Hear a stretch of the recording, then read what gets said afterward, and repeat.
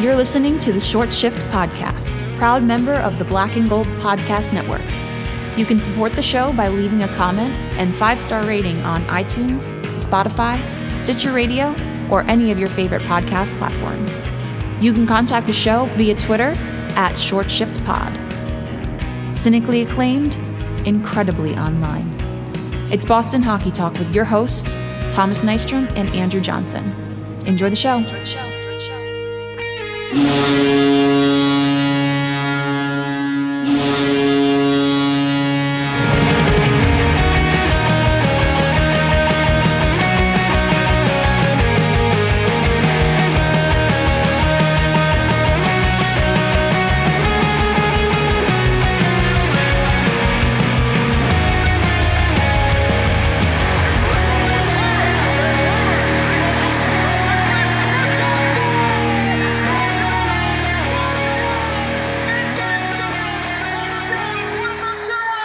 All right, ladies and gentlemen, Boston Bruins are number 1 in win percentage, number 3 in goal differential, number 3 in goals against, longest winning streak in the NHL right now.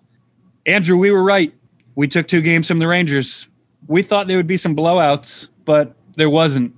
But the series never really felt close. Neither game really felt close. They were chippy. Last night was obviously chippy, but I don't think the Rangers are anywhere close to as good as they looked. I don't even think they looked good. I think the Bruins might have played down to the Rangers a little bit. But how did you feel about those 2 games, man? Well, the first game should have never gone into overtime. That second goal was absolutely atrocious. That should have never counted, but neither here nor there. We're not in the business of getting into it with the refs about the refs here, but come on, just some really dicey calls, disallowing the DeBrusk goal and allowing that other goal. That should have never really been in doubt. I didn't have a problem with the DeBrusk call off because it wasn't called a goal on the ice. It was close. Mm-hmm. I was fine with that. I do take issue. And I told you before, I don't really complain much about the refs. Most of the time it's 50-50. Mm-hmm. Sometimes it feels skewed towards you. Sometimes it doesn't. But the thing for me was that was clearly a high stick, and I don't give a fuck if it didn't directly go into the net. No. I don't give a fuck if it directly bounced off of, who was it? Grzelcyk? Grzelcyk, yep. It should be blown dead. You know what's hilarious about that? Because in center ice, it would be, wouldn't it? Yes, it would. And you know what's actually really hilarious about that goal? That high stick that wouldn't have counted as an assist. Which is, it's the dumbest shit ever. But the hockey gods righted it. We got the W. Last night's game, talk about last night's game for a bit. Was that not like the most lopsided 1-0 win you've ever seen? It was close, but it was never really close. The defense clamped down. Our team defense is elite. 20 shots on Jaro Halak all night. Yeah, that's like Halak getting the credit for the shutout obviously is well warranted. He played a great game. Yeah, but he only made really 1 or 2 tough saves. Yeah, exactly. And you know what? I'm completely fine with that. And if that's how we're going to continue to be this good in goal differential and be this good at defense, and I'll take the W's if they're 1-0 games. That's fine, because honestly, that was the most entertaining 1-0 game. Like Nick Ritchie with the solo goal. It wasn't a pretty goal, but it wasn't like an exciting moment, honestly. Second or third effort. Yeah, it was. That's it? It wasn't it wasn't a situation where I jumped out of my seat for the goal. I was happy to see it, but the rest of the game, there was so much more story in there. And not to give this kid too much credit, but man, that Rangers fan who sought us out on Twitter last night, literally searching keywords on Twitter to try to interact with us.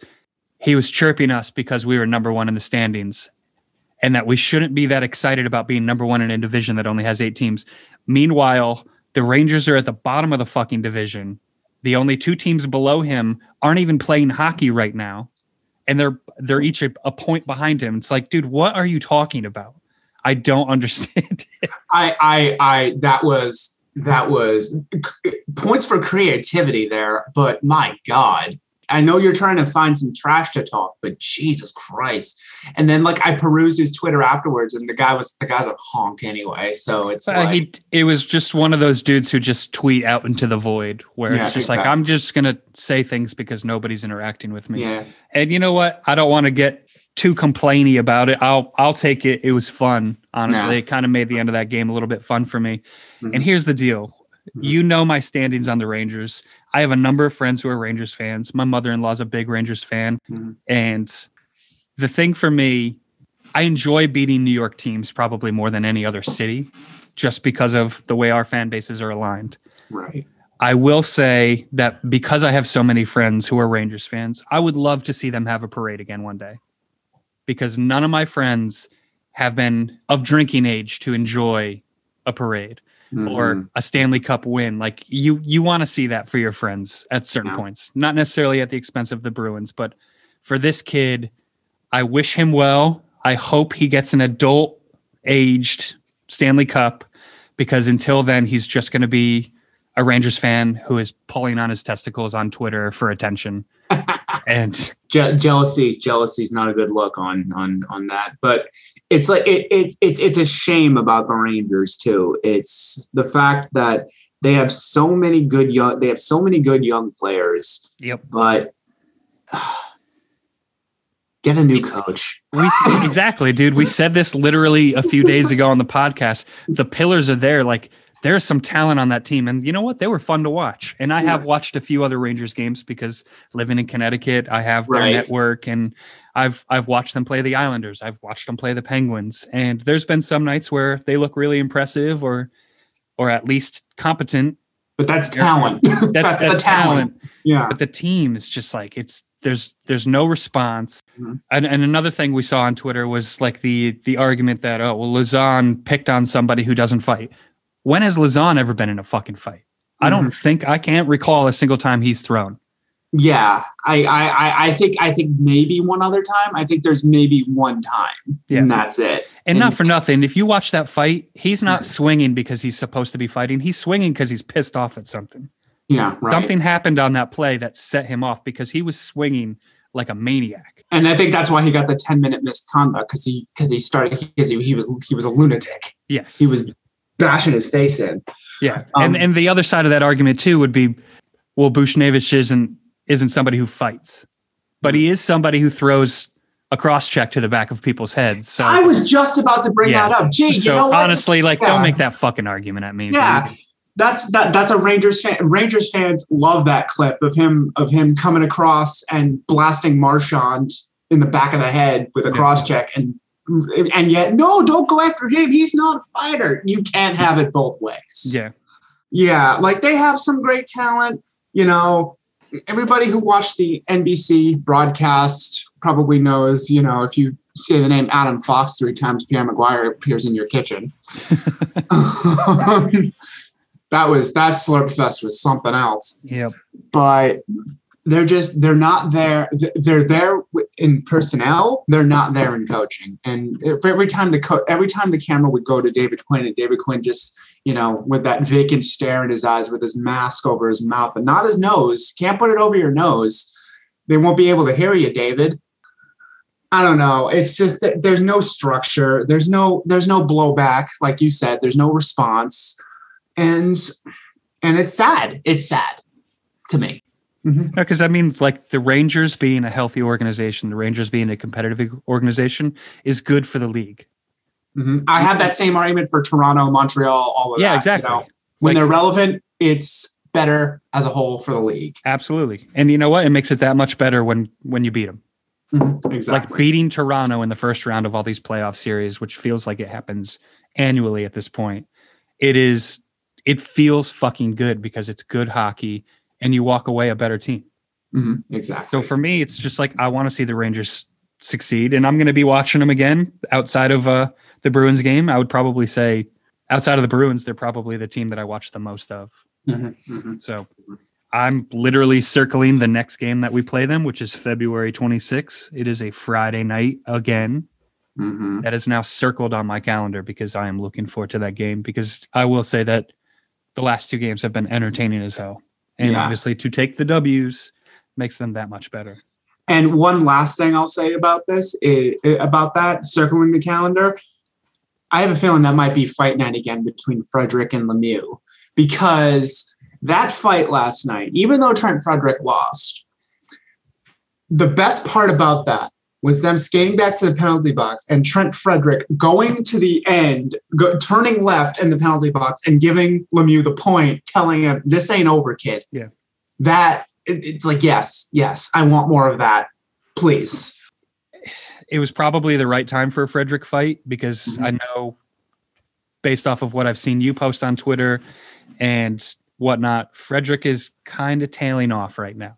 He is. The shine is kind of coming off him a little bit, and getting into a fight kind of puts him back into everybody's good graces and all that. And you love to see that kind of fire. But I think you texted me last night, the cement brick hands, it's just like the offense. Granted, he's not getting enough minutes. Like, he's not getting the minutes to really develop that part of his game. But when he is getting minutes, like whether it's 7, 8, 9 minutes a game, he's not showing me anything from an offensive standpoint. He had a couple of cute passes or nice passes in the first couple of games, but man, he kind of looked a little bit lost last night.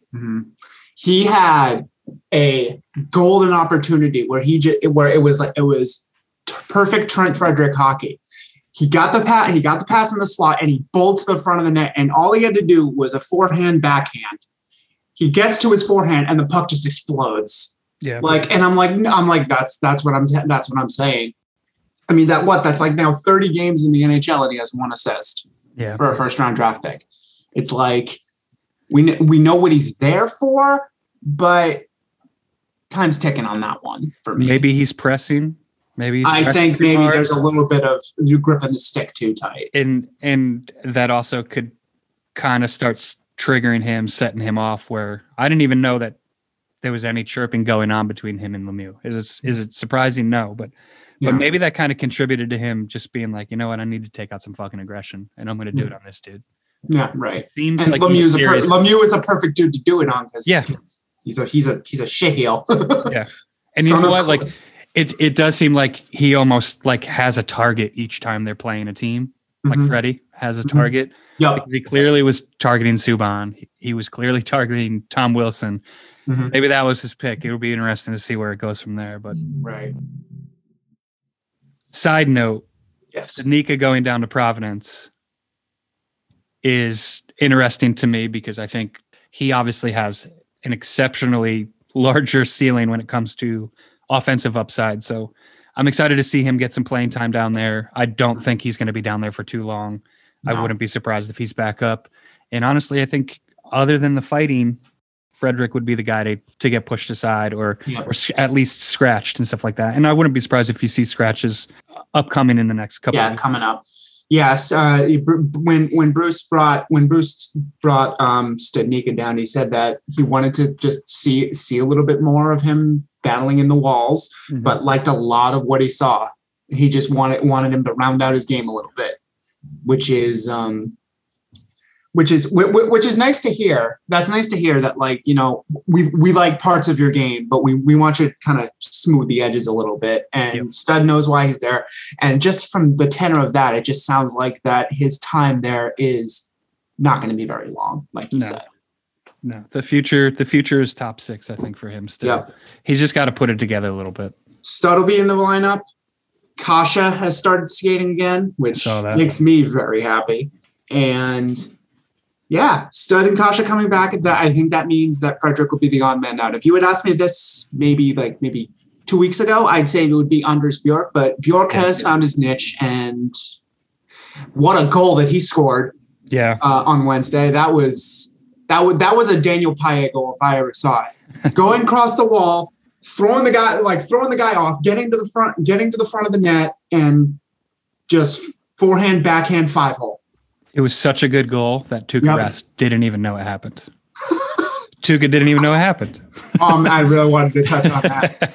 What a loon that boy is. I love it, man. And honestly, like, it didn't cost us anything. Like, it could have been bad if it went a different way. I wouldn't even want to. I would have deleted Twitter for a week. What's really funny about that play? Okay, They have the puck. They have the puck, right? Tuukka's going off. Bruins have the puck. The Rangers. This speaks to like the urgency that you're talking about. The Rangers have two guys like on the back check here. Instead of pressing, they go back. Yeah. If you see the goaltender going off, fucking go after the puck.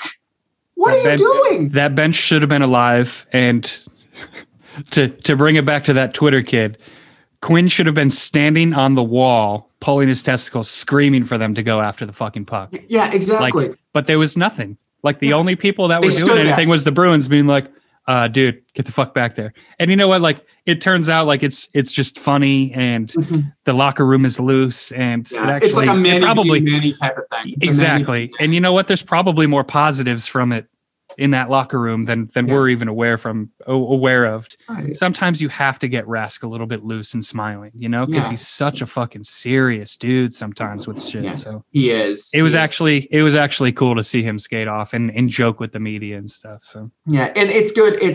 I mean, it wouldn't have been funny if anybody on the Rangers had a fucking pulse. Yes. Yeah. Luckily, we were playing a team that wasn't coached well. So yeah, right. It's a 2-2 game with 50 seconds left, and you see the goaltender going off for some reason. Take it upon yourself. Like, just fucking shit. I gotta hunt the puck right now. Maybe I'll get lucky. If there were fans in that arena, MSG would have been an absolute circus for like 5 seconds there, like people screaming because go! Yeah, it would have been awesome. But it is what it is. Meanwhile, the Bruins have one regulation loss. And who did that loss come to? The New York Fighting Barry Trotzes. Yeah, exactly. So we had a one-off game with them back on January 18th, took the L, the only regulation loss. Now we're going back for one game. And what's interesting is we play them just this one time again. And then we play them in March, at the beginning of March, again in Long Island, again for one game. It's super interesting how the beginning of this series is spaced out. I wonder why that is. I'm not really sure. It may be scheduling, but it's not like much else is going on in either one of these arenas, especially Nassau. The only thing going on in Nassau is maybe like a hot rod show or something like that in the parking lot at this point. There are two things that go on in Nassau: the hot rod show and fish tour. I am glad to see that they did some work on that arena, and I don't know if you've seen the renderings of the new arena. It looks gorgeous. Belmont, it looks gorgeous. I'm excited. Obviously, I'm not related to Bobby Nystrom. A lot of people always ask me that, like, why aren't you an Islanders fan? Why isn't your family Islanders fans? But I am not. My brother-in-law is. I'm actually convinced that the only reason he started dating my sister was because he saw the last name and had a glimmer of hope. He's from Long Island. He's a big Islanders fan. So in turn, his children are Islanders fans. So there's some chirping going on there. So it's always fun. And to be honest, I do root for them when it's not a Bruins game and stuff like that. I was excited to see them make a push in the playoffs. I was really pulling for them in the playoffs this last year. I was an Islander fan once the Bruins left because they play a style that's very similar to Boston. I'm really looking forward to this matchup because that match is always a good one. It's always a good one between those two. Yep. And you're also well aware of my Barry Trotz adoration. So yes. So I do get great satisfaction from beating New York teams. We're going into Nassau tonight. We're looking for the first win of the year against them. Do you think it's happening? What's your prediction?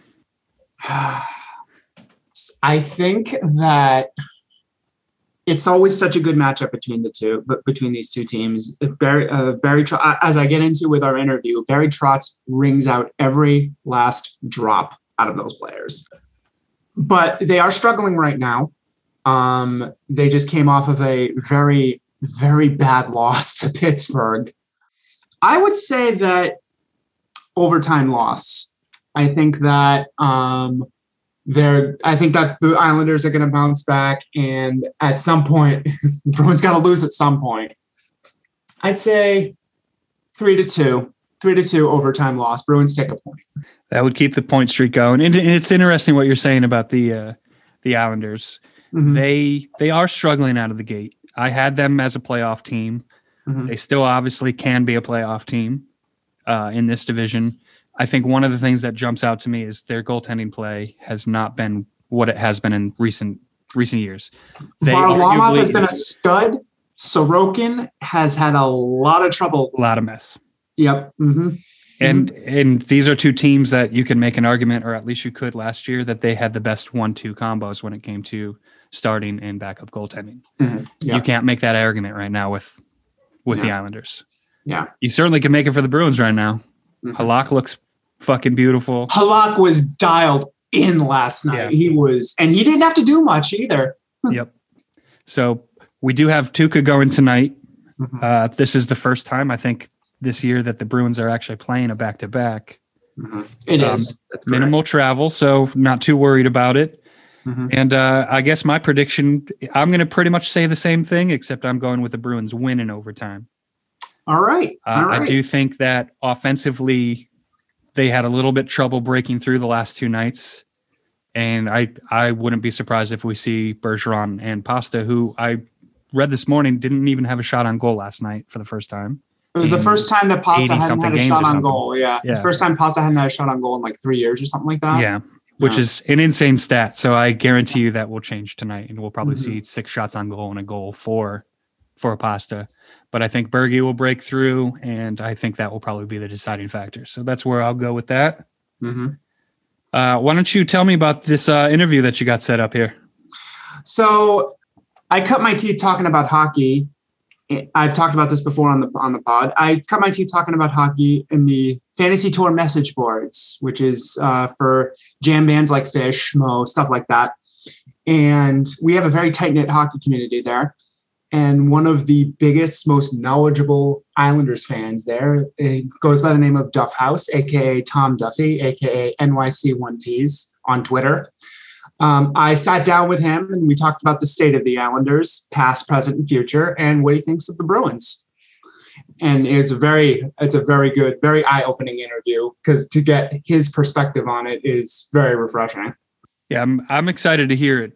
One of the things that always jumps out to me about Islanders fans is they're more cynical and self-critical than other New York-based sports fans. You will not be disappointed. Yeah.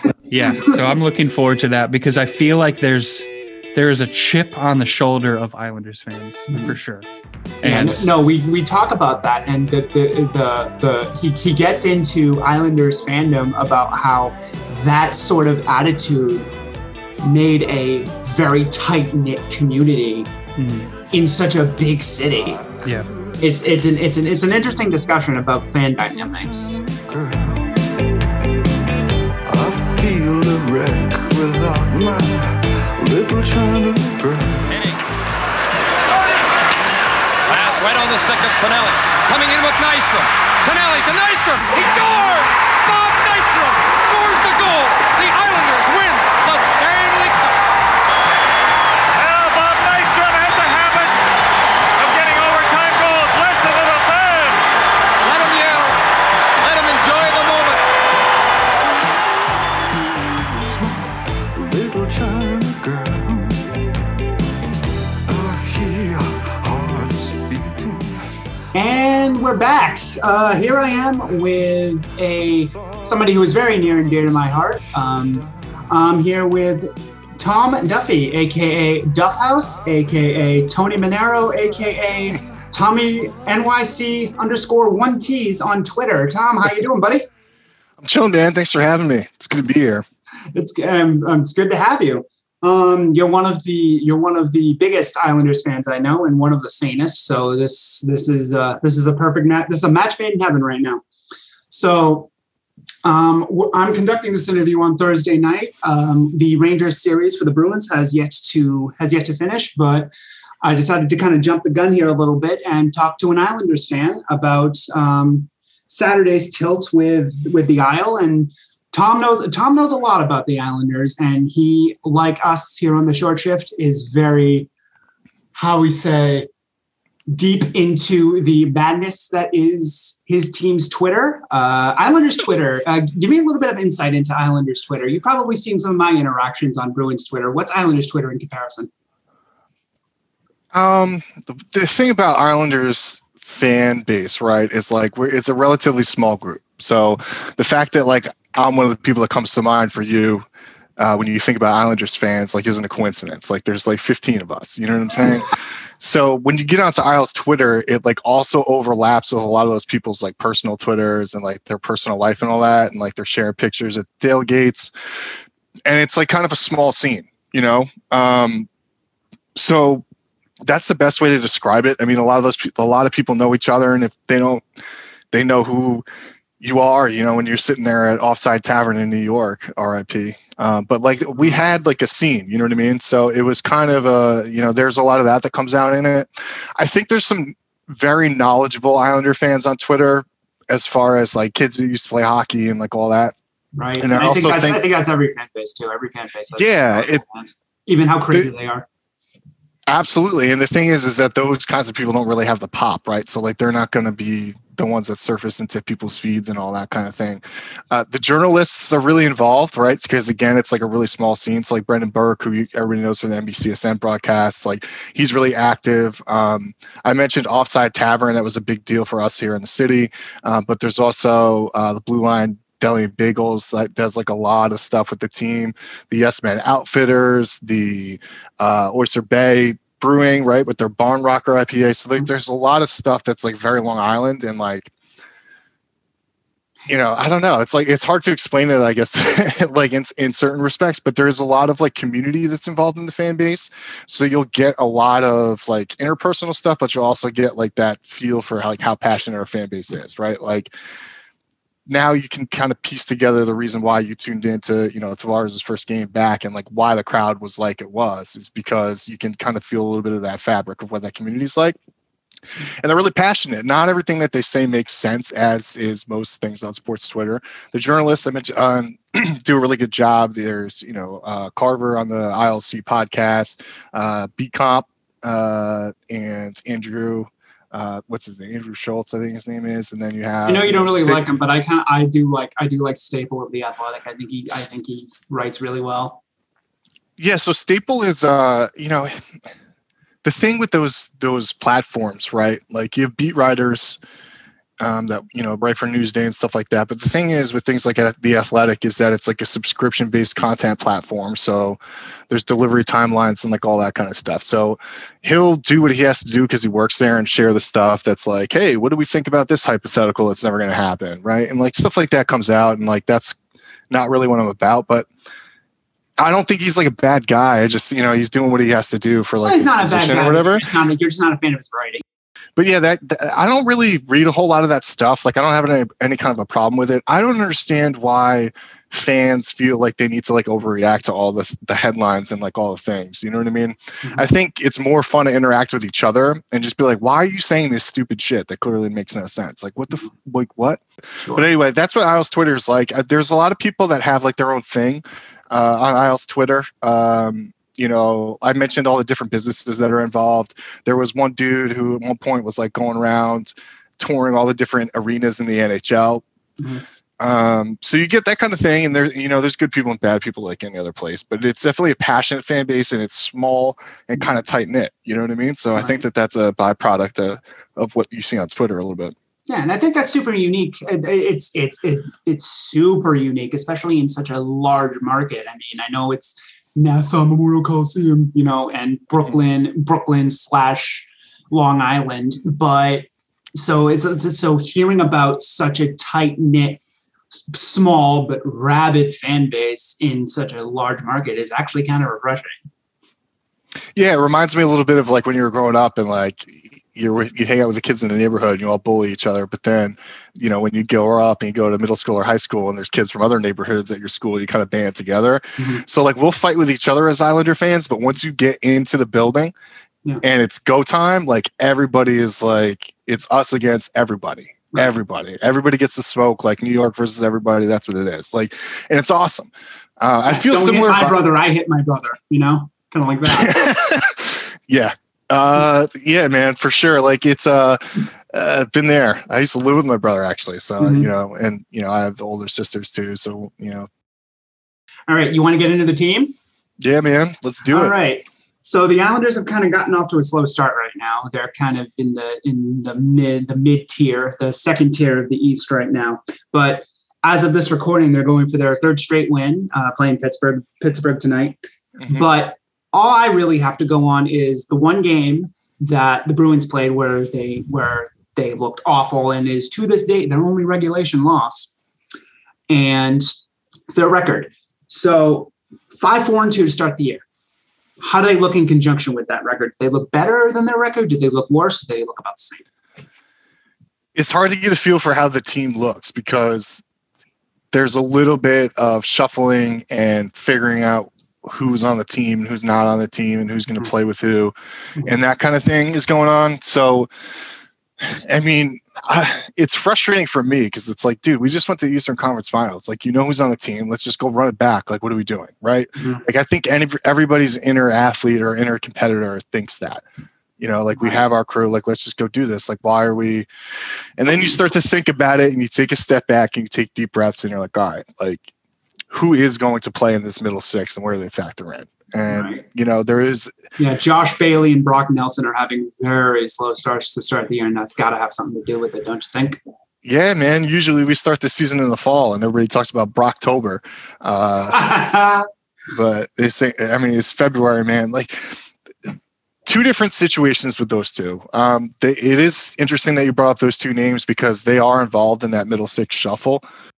But at the same time, like, there's two different stories going on there. I think from watching the team, Josh Bailey's skating has fallen off. I think it's because he's 32 and he's heavier and he needs to change his workout so that way he's not toting around all this weight. He's never been a great skater. I love his playmaking ability, but he's never been what you call a speedster. Not fast, but he was crazy light. He's probably crazy heavy because he's a little bit bigger. But the way that, so there's two different things when it comes to skating, and we can talk about this with Matt Barzal too. I'm sure it'll come up. Like, sure. You can be a talented skater and not be faster than everybody, and you can be fast and suck at skating, right? Josh Bailey's skating has always been about like where does he go and when, and is he going to be, you know, the first one there? So if he knows where the puck's going to go and he can anticipate it, he'll get a first step on you and he'll get there before you. Mm-hmm. You need to be able to you need to be in shape to be able to do that. You know what I'm saying? Like, you need to be able to have a quick first step, even if your top end speed's not there.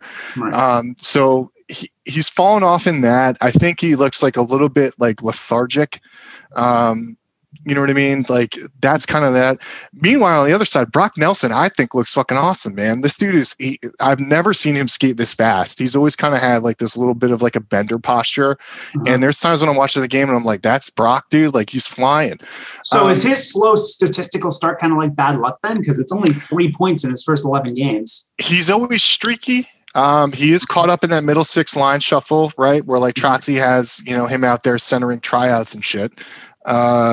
So there's some of that, and it's like, I think that he's always been streaky. You know, he has a really heavy wrist shot. It's a very accurate wrist shot. I thought in the very beginning of the season, he actually stepped up in terms of his playmaking, like his approach to playmaking.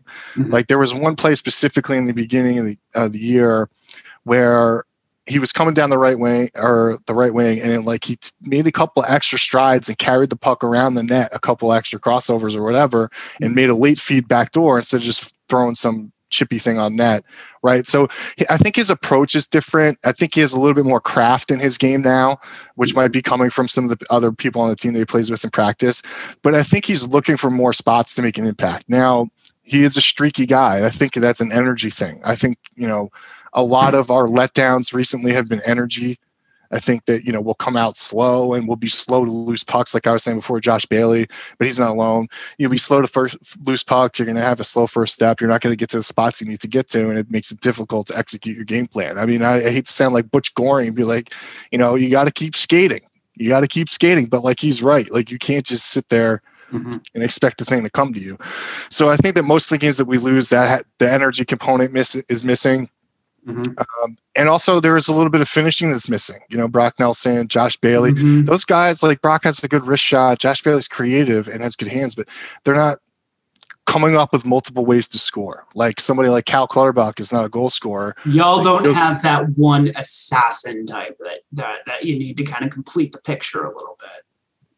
That's definitely true. And where they fit Matt in. Barzal is depends. great. He's a great playmaker, but he's not a pure Goal shooter. scorer. He's not a pure Yeah. goal scorer. I mean, that's not. I think that's going back to the fan base. One of the things that they beg for the most and ask for the most. I think I disagree with them on the path as to how we should go about attaining one of those players, which is not. We'll definitely get into that later. Yeah, you can't just get mad and be like, "Lou, do it." But yeah, exactly. yeah, I mean, we get a lot of that. Why did Sweeney acquire? Because bro, this ain't Dunkin' Donuts. You can't just go to the counter and order whatever I'd like a large. That's not how that shit works. Yeah, dude. Exactly. So anyway, but yeah, I mean, the forward group, if we talk about that for a second and going back to what I was saying about, the slow start, there's, the preseason's modified. Like, I'm not making excuses. I'm just trying to put myself in the perspective of somebody like Trotz, right? Yeah. The preseason shortened. You have a lot of questions. The preseason was none. There's exactly. Nothing. Yeah. It's just vaporized. It's a 10-day truncated training camp followed by right into the regular season. You're going to have some rust like Boston did with their first 3 games. They got it going. Maybe it's taking a team like the Islanders a little bit longer to get going. So yeah, man, I think as far as the forward group, it seems like Barry's been kind of using the beginnings of this season. Like, he has confidence in his squad. He's not going to let it get completely out of reach, but he's got to figure out what's going on with Oliver Wahlstrom, what's going on with Kiefer Bellows, right? What's going on, with the younger kids, Michael Dowcole, where is he going to fit into this team, right? He's trying to figure this all out. And that's the reason why and Anthony Baviglia is hurt. So like, you go out every single night, it's, different forward groups, different lines, like people playing with different people. It's very hard to know what you have in that situation, right? So that's why you get, 50% point percentage that we have this year or whatever the hell it is, like just over 50. 5-4-2. So that would be, yeah, a little over 50%. So if that's the world we're living in, then we just have to accept it. And that I had mentioned at one point, like, are we tanking? Like, if we are, I don't hate it, but like, what is this? Yeah. And the wheels start to spin. You try to put your hat on and figure out, like, all right, what are we actually trying to do? You factor in what has Lou done, right? Lou, that's actually that's a perfect segue to what I'm going to ask you next. Go for it. Yeah. What has Lou done? Barry Trotz is obviously one of the best coaches, if not the best coach in the NHL. We have 2 rules here at the Short Shift. We have no Bruce Cassidy slander and we have no Barry Trotz slander, because my co-host. Oh my guy, let's go. Well, my co-host is originally he lived in Nashville for a while and was a Preds fan. Is also a Preds fan and follows them closely. Met Barry Trotz a couple of times and. He seems like a really good guy. So no Barry Trotz slander, no Bruce Cassidy slander. But Barry Trotz is rigging every last drop out of this franchise. It has proven itself many times over. What is Lou Lamoriello doing? Because you guys were kind of in a bit of a cat bind, having to do with Matt Barzal's RFA deal. So you had to trade a very promising young defenseman to the Colorado Avalanche for Twine and a Wish, 2 second-round picks. How long is that sustainable for this franchise, for Barry Trotz to keep ringing the sponge with what Lou seems to be doing? So there's a couple things. When Lou got here, this place was a grade A dumpster fire. Garth Snow, shout out. I hope we can slander Garth Snow on this thing, because that dude, what the hell? That guy was out to lunch, man. We can't slander Barry Trotz. Garth Snow's fair game. I'll tell you this right now, like, he did have a couple of things that helped us, right? The drafting. There's a lot of his players that we drafted that were homegrown that are on the team now. So you give him credit for that, but that's his wheelhouse, man. Like, all those like New England, USA Hockey, NCAA dudes, like, that's their shit, right? That sounds exactly. Familiar, Bruins fans.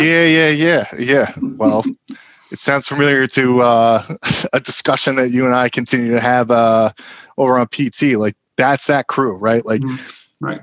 they don't have the depth to like run a professional sports organization. And if you and I probably have a similar hero in that regard, Coach B, right?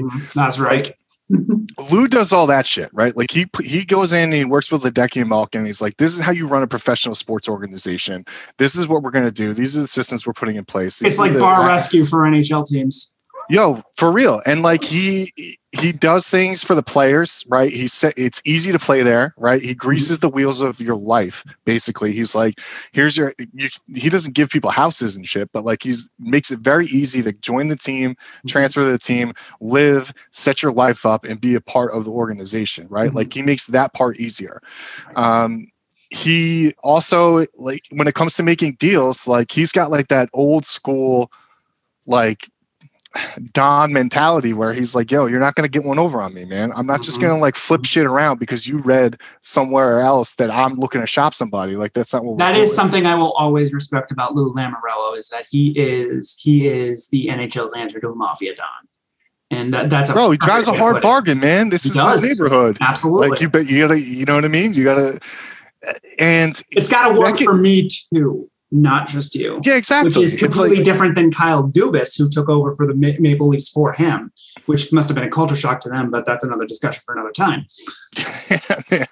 Yeah, I don't like to talk about them. In fact, and we'll leave them alone. Yeah. So there's that kind of stuff that he brings to the organization. I think the coaching hiring has been a big deal. Like there's a lot, like the goalie coach, dude, like Leonard's career got completely flipped around when he came here. Now, granted, he took steps outside of hockey in his personal life to turn things around, but Lou built an environment for him to be able to do both and get his shit together and come in. Underrated part of that story. And yeah, dude, and come in and like excel in our environment. The fans loved him. One of our biggest fans, this girl, Kim Isles girl, she has a podcast. She's a huge Leonard fan, right? Because of all the stuff. What's the name of the podcast so you can plug it? She has Kim of the Crease. I think it's on YouTube or Twitter or something like that. Her older brother used to be in a gaming league that I was in. So they're good people and she means well, but you know, so in either case, she's got a huge Leonard fan. She has all Leonard's jerseys and all that stuff, right? Like he's a big part of our team,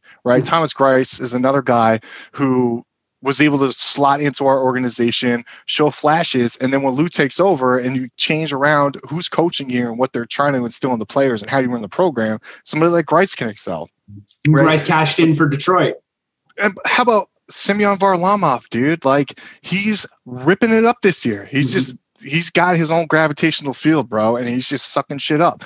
But so Lou, I give Lou all the credit in the world for all that kind of stuff. And also, if you're sitting there and you're interviewing for a head coach, bro, and you're fucking Garth Snow, and you're trying to call Barry Trotz and be like, "Yo, dude, I got this job for you." How do you think that's going to go? That ain't it. I think I'm going to go down to the W's in my Rolodex and hire Doug Waite because he's just going to say, sure, whatever. Well, yeah. So Dougie actually got promoted up after he was on Cappy's team, but Doug Waite is another one of those like New England, Maine U, Team USA hockey, like type of deals, dude. And until recently, USA hockey, we weren't crushing it. So why are we putting this whole crew like in charge of everything? It never made any sense. You could say they were ahead of the curve, or you could say that they were just dumb. I mean, no, Jack Capuano, bro, Fred Flintstone, dude, out there like that. No, not ahead of the curve, man. That guy needs a grading curve just to survive. But that guy looks like a Sopranos reject, bro. Rhode Island's own Jack Cappy. Yeah.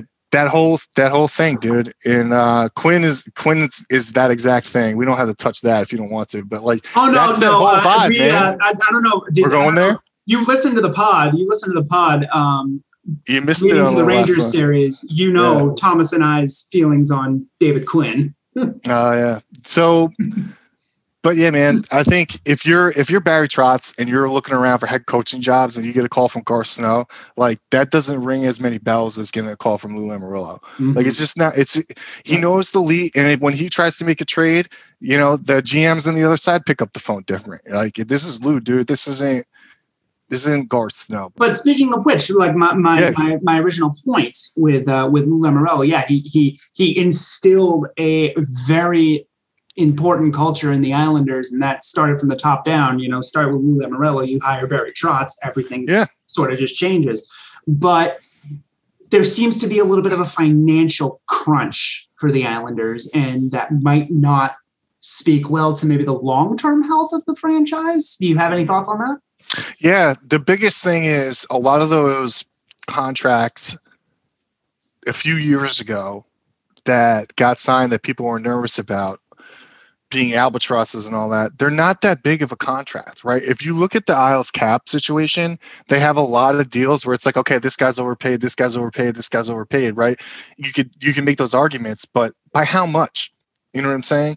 Like if we're paying somebody $3 million and they're only worth $1.5 million, like whatever, right? So it's set up in a way where like this almost not the same amount, but there's a few years coming up where like some of those older contracts, like Komarov, dude, like we're not paying Uncle Leo like in the future, so that's gone. So now you replace that with like a rookie contract for Wallstrom, like you know what I'm saying? Like he's up after Leo Komarov is up after this year, because I don't know if that's actually one of my notes. That's actually one of my notes to talk about the cap. Is like, why is Leo Komarov still playing? Yo, for real though, like why he is the worst. Like how come Johnny Boychuk's the one who's like, sorry, I can't play anymore, and this guy's out there every night.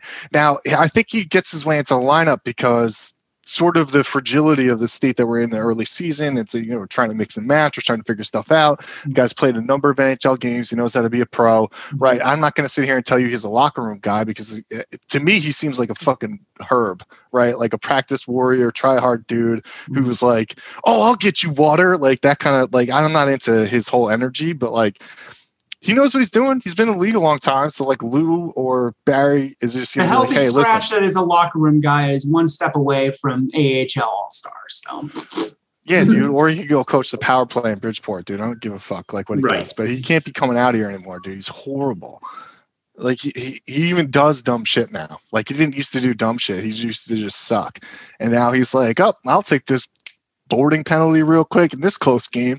Like, dude, what are you doing? Fucking 100 years old. What are you doing dumb shit? Like, I don't know. I hate Leo, but I get the reason why he's out there because of all the things that are going on. So there's Leo, there's Matt Martin, but I like Matt Martin, so I'm not gonna. Yeah, he's the homie, dude. Yeah, and like his father-in-law is Boomer, who's like from Long Island and somehow a Ranger fan. So like, I like having that, that internal family like passion coming in. There's also Andrew Ladd, but he's buried right now. Correct.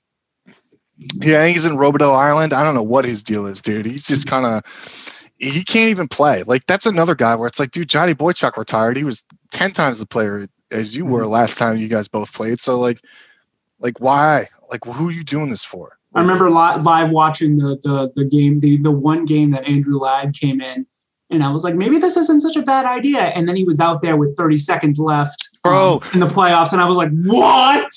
Dude, yeah, and so then we lose. So I don't know what the fuck he's doing out there. You know this. I had a meltdown, dude. He's yes, that's why they lose the face off. He doesn't back check. Then when he gets into the zone, he spins around like a top because he can't find his matchup. It's like, dude, what are you doing? You've been in the league for what, 2 decades, dude? You don't know who you're supposed to pick up at a 5-on-5 rush? Like what? That was his 15 in the playoffs, Jammo. The playoffs. Yeah. Get the fuck out of here, dude. Yeah. I thought you won a cup. Yeah, exactly. He won a cup in his rookie year, so I think he forgot. Yeah. 15. So actually, you touched on the goaltending of how Semyon Varlamov has had a very good start to the year. On the flip side of that, Ilya Sorokin has had a very slow start. Despite being the savior coming from the KHL. Any thoughts on that, or is this just sort of an adjustment thing? Well, I'll be honest with you. Like, I didn't think that the transition for a goaltender from the K and like the rink size and like all that kind of stuff would matter that much for a goalie because the net's the same size, right? But if you do think about it, like the decisions that players make are different in different areas of the ice. Like there's different points of attack. Like you can enter from much wider into the zone and like all this other stuff that impacts, your anticipation as a goalie. Mm-hmm. So I think personally, I underestimated that. I thought he was going to be fine. You know what I mean? Mm-hmm. I thought he was just going to jump in and start eating pucks, but like it hasn't been happening. And I think that he's shown flashes. Like he's had a couple brilliant lateral push, cross crease saves, and like all that kind of He stuff. definitely has the athleticism to stick in the NHL. Yeah, and he's It's got the just talent, technique. and he has it's just going to take him some time, I think, to get used to like, hey, in the North American rink, like these are the choke points, these are where people attack from, this is what people do, right? And if you can anticipate how the other team's forwards are going to try to enter the zone, right, that's going to be impacted by the width of the rink, and that's going to impact the way that they try to attack you once they get in.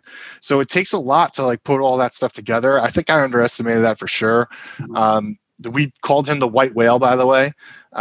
It was basically because of the nature of his contract, and now we had drafted him and he wouldn't come over, so we all kind of felt like you guys a are little. Ahab. You should have gone, if you're going to call him the white whale, go full bore and get the Gordon's fish stick jerseys, you cowards. Did you have that on your list? Because I can't wait to talk about that. That's not on my list, but we're going to be like Trey here and do a little type 2 improv. Tell me your views on the fish stick jersey. So I grew up in the 90s, right? So I'm 34. So when I was growing up, the Islanders are not very good. A con artist literally purchased the team. That is one of my top 5 favorite NHL stories. I'm sorry. I don't blame you, man. It's fascinating shit, dude. Oh, fucking funny. And it shows you what else might have been going on pre-internet. You know what I'm talking about? But like, oh, sure, yeah. It's when I grew up in that era, right? And you know this, like when you're a little kid, dude, like all the stuff that was going on when you were a kid, like you love, right? Like I love fucking Ninja Turtles, and like I love the fish stick uniform. I love playing like retro Sega. I love like all that stuff, right? Mm-hmm. So when I see it, I'm like, yo, let's go. Let's put that shit on. Like, let's get out here and get Ziggy Palffy in the crowd, like signing autographs and shit. Because that's what I grew up on. You know what I mean? Like, if you're that age, like, you don't really know if they're good or not. You're just like every day, like you're downstairs early in the morning watching the highlights for the night before, on what's now called MSG Plus 2B or whatever, however broadcast on. You know what I'm saying? But it's that's my view on the fish stick jersey. Mm-hmm. Other people, right, like Gen X and above, like all that Cold War stuff, like those people hate it. I fucking love the Islanders fish stick jerseys. The fact that they didn't do those for the reverse retro is a crime. The fact that you guys didn't do anything for reverse retro was a crime. So this is the other side of it. What the reason why the debate is flawed in the Isles fan base is because the original rollout of the fisherman uniform was a replacement for what we know, right? Mm-hmm. That was the issue, right? Not only was it a replacement, but now you got, the guys in Manhattan calling you fish sticks and all this other shit. So it puts a really bad taste in the mouth of people that were around for the glory days. Mm-hmm. And like, I get that, but at the same time, it's like, you're not the only ones that like this team. You know what I'm saying? Like, it's 2021, man. Like I was 10. Like, let's get this shit on the fuck. You know what I mean? Like, let's not pretend like the only people that like this team were also there in 1983. You know what I'm saying? Like, that's not reasonable to me. So I don't really see the counter arguments to avoiding the Fishman logo, like as the same as everybody else. I think it's money. You know what I'm saying? And if you go to the games, dude, like everybody has that shit on. When you walk into Offside Tavern, it's always a Ziggy Palffy one too. Yo, exactly. Or like they get the Matt Barzal custom done or some shit. You know what I mean? Like hell yeah. And like the logos on all the gear. When you walked into Offside Tavern, Nick had the fisherman logo, and he put in a bottle of Jameson in the guy's hand, right? I think the logo is fucking dope. The logo is dope. It looks like somebody just got out of a show during, Fish 98 Island tour at the Coliseum and went home and designed a uniform, man. It's like swooshing around. There's like teal and orange and navy. Like the color complements are beautiful. Mm-hmm. I like the fact that they incorporate the lighthouse, because anybody who knows Long Island knows that Montauk Lighthouse is a big deal. Mm-hmm. Lighthouses in general are a big deal. Even if you're on North Shore or Port Jeff, like it matters. It's part of the culture. So I understand not wanting to replace our main logo because it's fucking awesome. You know what I mean? It's got text, it's got a map, it's got a hockey stick turned into letters. Like it's OP, dude. Like it's fucking legit. So good. I get not wanting to get rid of that. But if you're going to say you can't have the fisherman thing, it's like, yo, dude, like who are you? Yeah, you know what I'm saying? Like, let me have my fun here, because I'm spending money. I'm working and I'm buying tickets now, just like you were when I was a kid. You know what I mean? So give me my time, I used to live on Cape Cod for many years, and our junior C team actually had that logo 1 year for. Yeah, I bet they kicked everyone's ass. Logo was sweet. They weren't that good. Oh, hey, it's like the 90s Islanders. Yeah. So Yeah, so you brought the reverse retro jersey. Like, I didn't really care. You know what I mean? Mhm. Like, I think the jersey's fine. There's nothing wrong with the reverse retro jersey. Oh, itself. I do Tom, like that they tried to. Tom, Yeah, go ahead. you're very muted here. Did you move away Okay. from your mic? Maybe it was There we extended go. down too far. All right. Better? Yep, All right. that's better. Yeah, so what I was saying is, like, I don't think that getting rid of the regular uniform is fine. I think the reverse retro uniform is fine. I like the darker, rich color of it. I like that they flip the stripes. I like that they nod to the Arrow when we won cups. Mhm. But if this is the only time that, like, the NHL comes out and it's like, oh, we're doing a whole reverse retro themed thing this year, like, now we don't get to. Now, when are we going to get the fishermen on there, right? If not now, then when? That's my concern. I think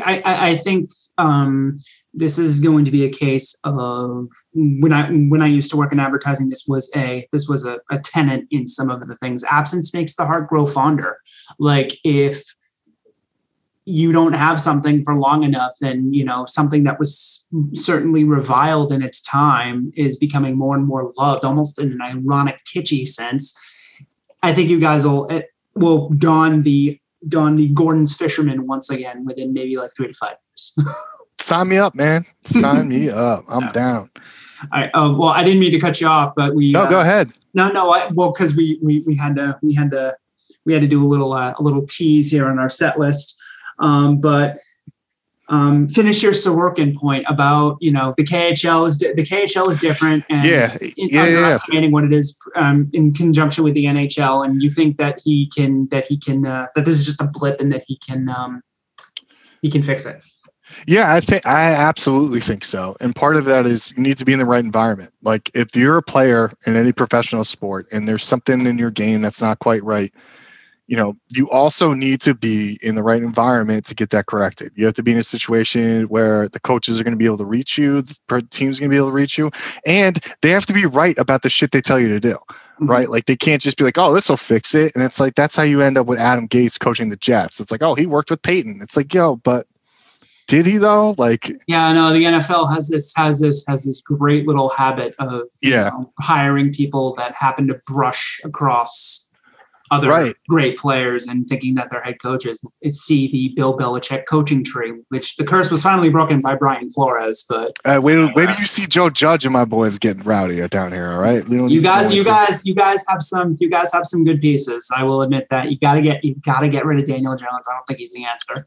We can talk about that at the end. I would love to talk about that. But anyway, probably. So so I think Sorokin is. I think he's in a good situation to our goalie coaches have proven themselves. We just talked about Leonard. The numbers speak for themselves. When Greiss was with the team, it was the same thing. Like, him and Varlamov were top numbers in goals against and save percentage at certain times, right? What teams have 2 top 10 goalies in goals against and save percentage, right? So clearly something's going right. All right. Well. Good. This is a Bruins podcast. High five. This is a Bruins podcast after all. High five to us. Exactly. But yeah, man. Anyway, that's what I think about Sorokin. I mean, I've watched him, what you can here in the States. Like, you look him up and you watch his reels or whatever they can produce for you. I mean, he's well decorated in the K, so I'm confident he'll come around. I don't think there's an urgency when Varlamov's playing like this. He's playing out of his mind. And, Sorokin is, in my opinion, already improved from that first game he played. So, yeah, I'm confident he'll do well. And we got Corey Schneider, dude, coming here to reinvent his career. If that doesn't speak to our goaltending staff, I don't know what does. Well, I have a soft spot for Corey Schneider, so I hope he can. Yeah, dude, he's the fucking man. All right, so this is a Bruins podcast, so we got to talk about the Bruins a little bit. Well, what are you looking for? What do you think of them so far? Anything catching your eye of their start?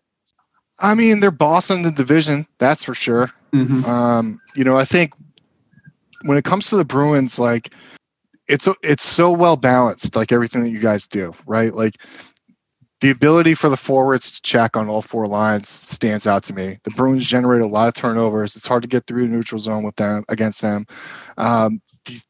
Defenders handle the puck well and play really well offensively, but like they can also clamp.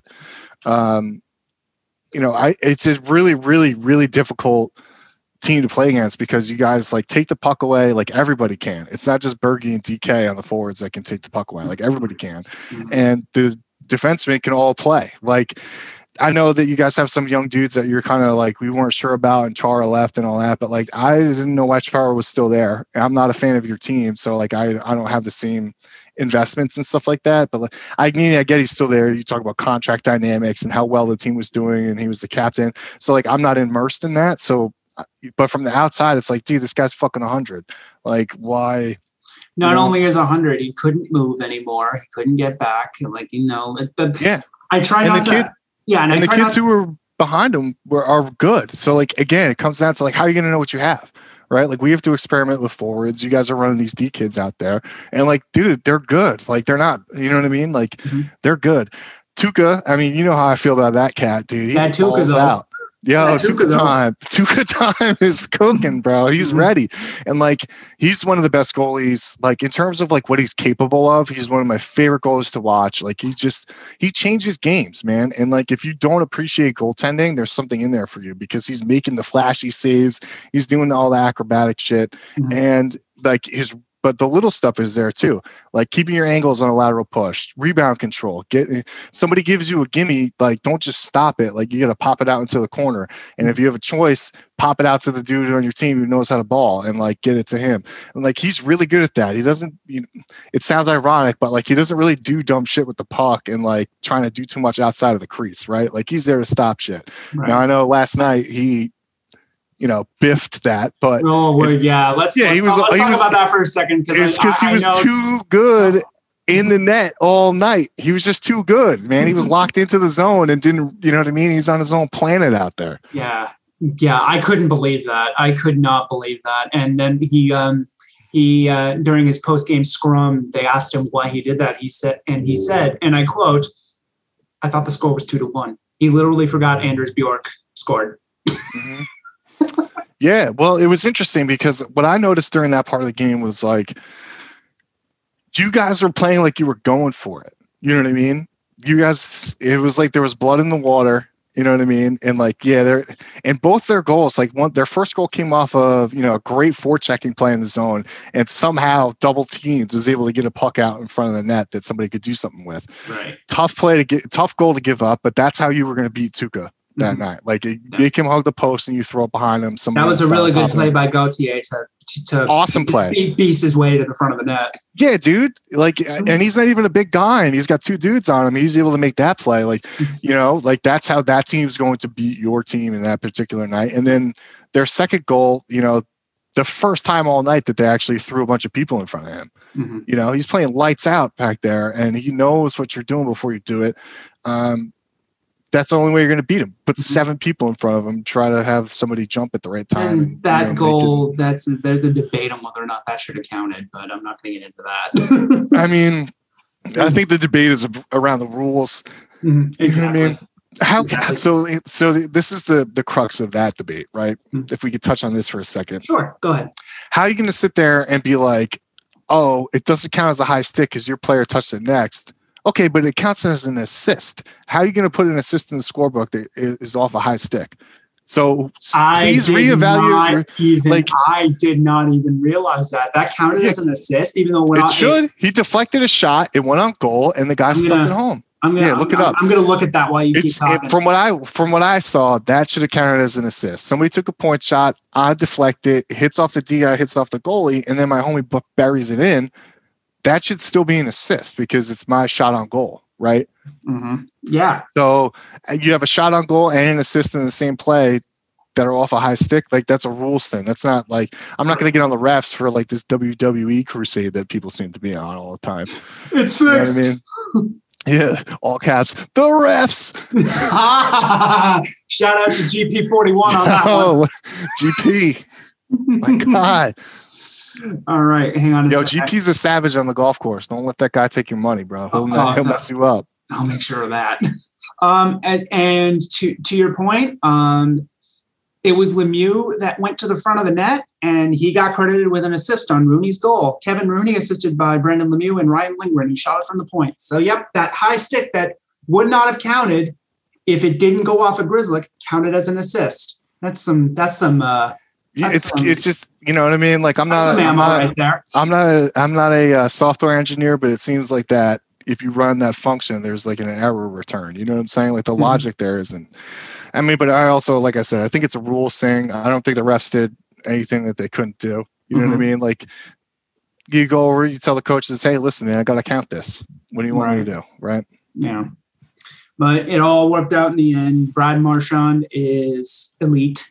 He is an elite player in the NHL, and he showed why. Yeah, he's disgusting. End analysis. Man. Brad Marchand is disgusting and done. He's scary, man. And it's also the Bruins do the same things well that we do well, right? Like I love when we play the Islanders, man. It's such a good matchup. It's awesome. Yeah. It's you know, we have our problems with you guys, you know, for sure. And I was thinking about this, like coming into today, is like how I feel about our, like how we compare it to the Bruins is just simple. Can we beat you in a 7-game series? I think so. I think with Barry and what he has up his sleeve, if we were fully healthy, we could beat you guys in a 7-game series. Do I think that you guys would win more 7-game series against us than we would against you? Absolutely. The talent is just there. Like we don't have anybody who's like Pasternak. We don't have anybody who's like Bergeron, and we don't really have anybody like Marchand. You know what I mean? We have our own dudes like Bars. You guys don't have anybody like Matt Barzal, but yeah, don't remind us. You know what I'm saying? 2015 draft. That's right. Hey, listen, Olive Branch. Maybe we take that off the list of things to talk about. Like I said, I want to make Thomas's job really hard here. So perfect. But we don't have anybody like Matt Barzal, but we do have 3 assassins on our team, and they all just happen to be on the same line. Which you can change. Yeah. You know what I mean? I mean, Cassidy had 5 forwards on the power play last night, right? I hate that. I hate that arrangement. It's an easy hot take to have after a forward on the Rangers turns it over at the point and gives up a shorty. All right, It's an easy hot take to not have forwards up there. Yep. But we won't. We Chris won't touch Wagner that, of all players. To Chris Wagner of all players. Yo, from the gate, baby, from the gate. Let's go. Shout out to Colgate right there. Oh man. But yeah, man, I don't know. The power play is loaded. You guys, I think, have a much better second special teams unit on PK and power play. We don't have a lot of shooters. We have guys that can shoot. I mean, Pollock is a defenseman. He's one of our better shooters. Cal Clutterbuck is actually one of our better shooters. He'll see some power play time on the 2Us. I know. I don't know if that's damning by faint praise. I like Clutterbuck's game, but if Cal Clutterbuck is one of your better shooters, what does that say something about? He can rip it though. He's a big, strong dude, and he's got some velocity on that shit. But it does speak to the point that like shooting depth isn't there. You know who else is a really good shooter is Anthony Beauvillier, and he's not in. I love Anthony. I like a lot he of got players on buckets in the playoffs, dude. He torched them. Yeah. He was just getting bucket after bucket. It didn't matter, dude. Washington buckets, fucking Philly buckets. Like he was just out there, and like we don't have him, and that's critical because Josh Bailey feeds off that energy. But anyway, going back to the Bruins, those are the things I noticed about you guys. Is like you're a well-coached team. You have a lot of skill depth. Right, like your 3s are better than we don't even know who our 3s are, and you guys have like 3s that can play if you give them space. And defensively, you guys like don't biff it, right? Like it's not easy to score against the Bruins, right? It's difficult to get good chances, just like it is against us. You guys have good goaltending, so do we. But it's a very low event, but it's a very low event style. It's a very but you guys have more players that like are able to make their own events happen. Dude, like you have skaters and wingers specifically that just go take people on, and it's like I can get by you with speed. I can make, I can deke you. I can do something. I'll out check you and create space somehow or numbers in the small part of the ice or whatever it is. But they do it so well, and there's so many guys that can really beat you if you sleep on them. And we don't have as many guys that will do that. So that's why I give you guys the edge, like overall. But I think you and I would agree that, hey, listen, in in a 2021 world and some wild COVID shit, like we can beat you in a 7-game series. Like it can happen. If both teams play their best game, you guys will probably win. But one thing that I would say that it would definitely be a coaching exhibition. Bruce Cassidy and Barry Trotz is the best coach in the NHL, and I think Bruce Cassidy is a firm second place in that one. I think he's one of the elite ones in the league, and he's proven it. It's not just the top line. He knows how to use his depth. He knows how to use the third and fourth lines to their and situations too. Yeah, exactly. Like he'll be like, all right, like I don't do this shit every day, but this game at this time, I'm gonna put these guys out there together because I think I can win on this matchup or that matchup. Like, dude, you talked about on PT this morning about how he made Quinn look like a fool, and Quinn was sort of... Bro, the Rangers had two guys on the ice, dude. They had two guys out there in a professional sporting event. Mm-hmm. Yeah. David Quinn is an NHL coach. But, dude, so Trotzy... Yeah, dude. I mean... I don't know. The first time I watch a lot of their games. I do. Being from New York, of course. Well, also, like, part of the reason is because I hate them, but the other part of the reason is because it's on. You know what I'm saying? You hate watch the Rangers. I love that. That's a true rival right there. It's also because, you know, when you talk about standings and stuff like that, they're usually playing against or are the people we're competing against in the standings, right? So it's like you got to watch the Rangers play the Devils because, you know, for some reason we're in that mix right now. You know, so right. they're you have skin in the game when it comes to the standings and stuff too. But yeah, man, Cassidy's a G. I mean, Trotzy does all kinds of crafty stuff that like I love, and I do miss. Man, I got so many Brooklyn stories for you, dude. They're the best. It's like so. Like one of my friends that like I go to a lot of games to. With he used to play in high school at top level. I didn't ever played organized, like, right, but I know the game really well. Like I researched it. I don't know, right? So I'm sitting there and we watch these games together like multiple times a year, and like the things that we see him do and the things that we see the team doing that you can't see on TV, it's like a different planet than it was 5 years ago.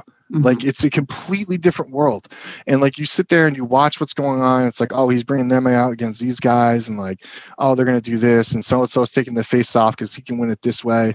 Right. Like all that stuff is going on. And like you watch a Ranger game and like none of that is going on. None of it. Like it's just not there. And I hate them. I hope they crash and burn, dude. I hope he never wins another fucking game. Right. But you can't sit here and tell me, like, you take that hat off and it's like, you can't sit here and tell me that this guy's like, you know what I mean? Like he won the last 2 days in Belichick's oversight. Like that, all those dynamics are not there. But anyway, dude. No, he's absolutely over his head. And it's a shame too, because I know you hate them and I don't hate them. I just have the normal rival dislike for them, but man, they got some good ones. They got some good. Thomas. They're scary, man. Yeah, Thomas said on the podcast on our last episode that they have the tools to build the house, but if Quinn's the architect, well, that's. I don't know about all that either. I don't know how much. I don't know what's going on in their organization because Glenn Sather is not in a action item role anymore, which he's been in since a couple months after James Dolan took over. So the Knicks were in the NBA Finals, right? And then James Dolan takes over, and we all know what happened. Glenn Sather is somebody that James's father respects and trusts or whatever, and like James actually, as a narcissist, for whatever reason, looks up to him and stays away from the hockey stuff, right? Because he knows he can't get Glenn Sather to do what he tells him to do. So he might PR it in a way where he's saying, you know, I have nothing to do with hockey. That's all, not this, that, and the third, like whatever. But that is because of the people and the humans that were involved in that whole equation. So now you're in a situation where you look at somebody who books a residency for his blues band in the arena that he owns Take I'll these re-up at you. face value. I will re-raise you. This is a guy who told the NFL that he couldn't host the draft at Radio City for like the first time in the history of the draft because he had it booked for a spring festival, which didn't exist and never ended up happening. So now the entire NFL draft event is rotating through cities like fucking Las Vegas and Nashville and doing all this sweet shit, all because James Dolan was trying to like big man Roger Goodell. Like, what planet are we on here? What an absolute penis. So they're in a lot of trouble that I don't know if they think they're going to be in. Because if you look at the guy who's Quinn's boss and like who's the next guy down between Sather, it's like another Davidson. Is that Josh? Is that John? No, Davidson? John Davidson is higher up. I think he's president, so he Okay, might be gotcha. down from Right. Glenn Sather. But like the acting GM or whatever, it's like another college hockey guy. You know what I'm saying? So it's like. Hi, shout out to Gucci Mane. Yeah, that's from Miracle. I'm serious, Quoxy. Why'd you want to play college hockey? College hockey again. But yeah, man, they're you know, and like I don't know. It's just interesting because I am a Knicks fan, but I just don't like them. So it's kind of like I've seen this before. Good luck. All right, no problems over here. This is fine. Mm-hmm. Yeah, Okay. yeah. And the picture of the dog in the burning building. Exactly. All right. Love it, Duff. All right, so we're gonna wrap this up. Do you have a prediction for the game? Oof. Either a score or something that happens. I think Or Anthony both. Baviglia is going to play. Okay. I'll be with that. I love Anthony Bavillier. I think Dude, he's the best. Jean Gabriel Pajot is one of the most underrated players in the entire National Hockey League. Well, he's running tryouts right now, apparently. So he's going. We'll see. I don't know. I think the Bruins will I don't know. It's hard for me to say because in aggregate, I think the Bruins are just like a better team, right? Right. So like if this is one game for all the marbles, like I'm going with you guys. It's hard to predict these regular season games. I don't bet them for this kind of reason because it's like, dude, if the Islanders wake up and they're out there skating around like they took too many edibles last night, like we're gonna be in a lot of fucking trouble, dude. Like you can't have stiff joints and try to do what we go out there to do. So that's my guess. I also don't know what's going to happen tonight. I actually don't even know what's happening right now because you got me on here. The Islanders are winning right now, 1-0. All right. So, I mean, Pittsburgh's not very good, man. Yeah, dude. Don't I tell don't know. Darth that. Don't tell Darth that. I don't have to. He knows. That's why he gets all pissy. But yeah, man, it's I don't know. I think it's gonna be a low scoring game. I would say under 4.5 goals. If that's the kind of game that you like, I would say I don't know what the over under would be for the first period, but I would probably say it's under. I would say 0-0 after one, maybe 1-0 after one. So basically, We'll every Bruins game that has happened so far this season. Hey, listen, man, I'm a sharp. What can I fucking tell you? Dude, there's a lot of stuff that we didn't get to that I want to get to, man. So I mean, I'd be happy to come back. How about this? I'm glad I didn't have to talk about Josh Hosang in a video that you're going to put on the internet. So Josh Hosang, right? Actually, I did kind of want to get into him, but We can do it really quick. I promise you. okay. So there's another prospect in the Islanders organization that I've been following the career of, and I'm very interested in, and I've had many conversations with you over the years about, and that is Joshua Hosang. Top 5 talent, bottom 5 brain. I don't know, man. So Josh Hosang has been in some wild situations over the years, you know. And I think that as he gets older, a lot of the antics and things like that, I think, are like a little easier to explain. The most recent thing that he's going through, like in Sweden and all that kind of stuff, right? Like he's getting cut from the team basically for what's a fitness issue, right? He's behind in training and all that. And it turns out it has nothing to do with COVID. Just for our listeners, it's a shape issue, not a lung issue, not a health issue. Definitely good to hear that, but I think, as somebody who kind of knew that, like, I think the deal with him is that deep down he just didn't want to compete. I don't think that he wants to be a professional hockey player, but when you're in that world and you're as talented as he is and you're as skilled as he is and you're able to do as much damage in hockey as he is, you start that shit when you're mad young, dude, and you don't know. You know what I'm saying? Like, you don't know. So like you go to practice, you're on the team, you're really good, your friends like you because you're good, and so on and so forth. And as you get older and that develops, then you're going to the O, and you do major junior and stuff. Like, you're 16 when you start there. Mm-hmm. You know, so you're shredding kids, and you know, everybody's like, oh man, you could be awesome at this, right? And you go through that, and like, you don't necessarily know at that age like whether or not you want to do this anymore. But if you're smoking kids like he was smoking kids, like, you're going to be thrust into that position. Like, the next step in that will always come. So I don't know if you can make a decision at that point. You know, I think he's pot committed and was kind of just going with the flow, and that's why he let some other shit slip, right? I think subconsciously he just doesn't care about it. Like, if you don't care to get up enough, if you don't care to get enough sleep to stay in shape in Sweden after you get kicked out of every other team, right? I also think that he got kicked out last year, if my memory serves. He got straight up murked out of Bridgeport, and they were loaned to San Antonio and just told him, "Dude, you got to stay there for the rest of the year. We cannot have you here right now."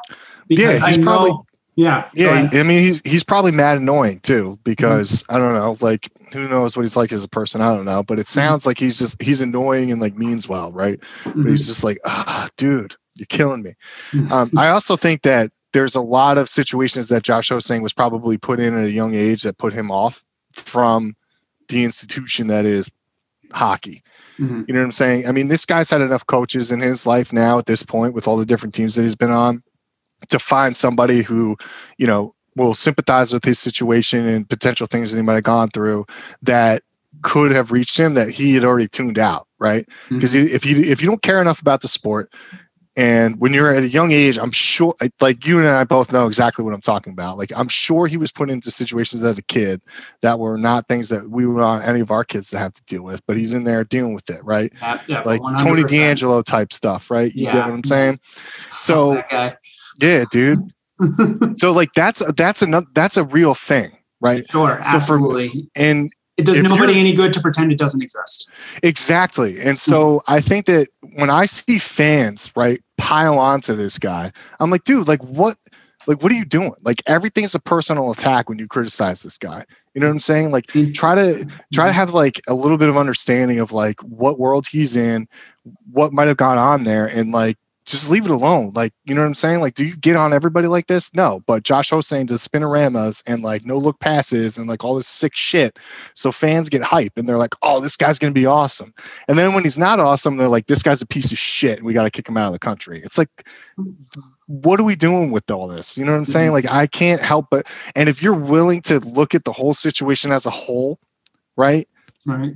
And still have that kind of like outspoken opinion and not realize, like, it's one of two things. Either you don't realize it's not a good look to like do that, or you're so adamant about doing it that you don't care if it's a good look or not. And it's like, you know what I'm saying? Like, that's not what you need to be doing. And I'll to continue this, I'll say something about Evander Kane too, with when this guy's got a gambling addiction, is bankrupt, and is a millionaire, and everybody's gassing him on Twitter. It's like, dude, when people need help like when you owe this much money for gambling, dude, like, something's up. Like, you're going to lose your family and shit, man. Yeah. Like, this is no joke, dude. It's never just the dishes, you know? Exactly. Exactly, JMO. Yep. Exactly. It's never just the dishes. Like, something's up. And, you know, you hear some of these stories about his past too, where like things aren't quite right. Like, you know, dissociated from the team and certain stuff. And like, this is a guy that gets picked on for like trying to do certain things and carrying himself a certain way, or maintain a certain image or create a certain image. It's like, all right, like, he also has real huge issues where like he owes casinos millions of dollars. Like, you're going to get on this guy for having a tracksuit picture when he's 27. Like, that's what you're trying to do here. What a weird thing to be mad about, etc. Yeah, and it's also like, you know what I mean? It's not like people are trying to pitchfork Robin Leonard and call him a drug addict, piece of shit, or anything like that. Everybody welcomes him with open arms and wants him to do better and get his career together. What's the difference between those two players? I can't see the finger on it.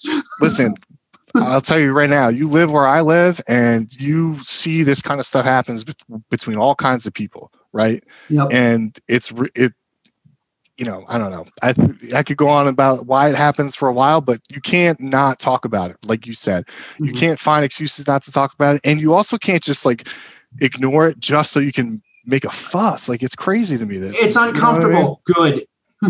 Good. Like, exactly. That's what it's got to be. Like, it's uncomfortable. I don't want to talk about it. Yeah, fucking good. It's supposed to be. 100%, man. Hey, listen, I'm in HR, so so I you know what I mean? It's a thing. But anyway, dude, thanks a lot for doing this, man. I really appreciate it. Hey, man, awesome. I had a fucking blast, man. Duff, thank you so much, dude. Hey, listen, man, it was a pleasure. Thanks a lot for having me, and good luck to Bruins and Bruins fans everywhere. 18-1. And with that, I am shutting this off.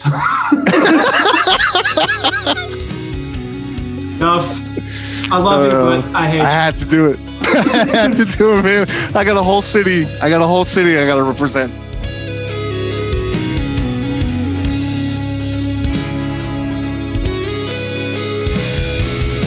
So that was Tom Duffy, aka NYC_1Ts on Twitter. Follow him. He's a pretty good follow, especially when he gets into Islanders Twitter. Very entertaining. I think he was one of the first people who followed the podcast, if I'm not mistaken. Yes, he was. Yeah, yes, he was. When I announced that I was co-hosting a pod, he was super supportive. So he's a really good dude.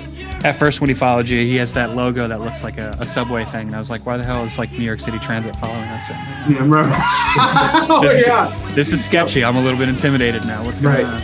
Right. All right, brother. You're thinking an overtime loss. I'm thinking an overtime W tonight. So we're back at opposing sides. Let's just say that when I write the itinerary for the next show, I'm hoping the first thing I write is Thomas was right. Yeah, and if it's not, I mean, like, I do all the editing, so I can always. I certainly have you saying that enough on my computer right now. I could just throw that in wherever I want. All right, brother. Enjoy the game tonight, dude. I'll talk to you later. Take it easy.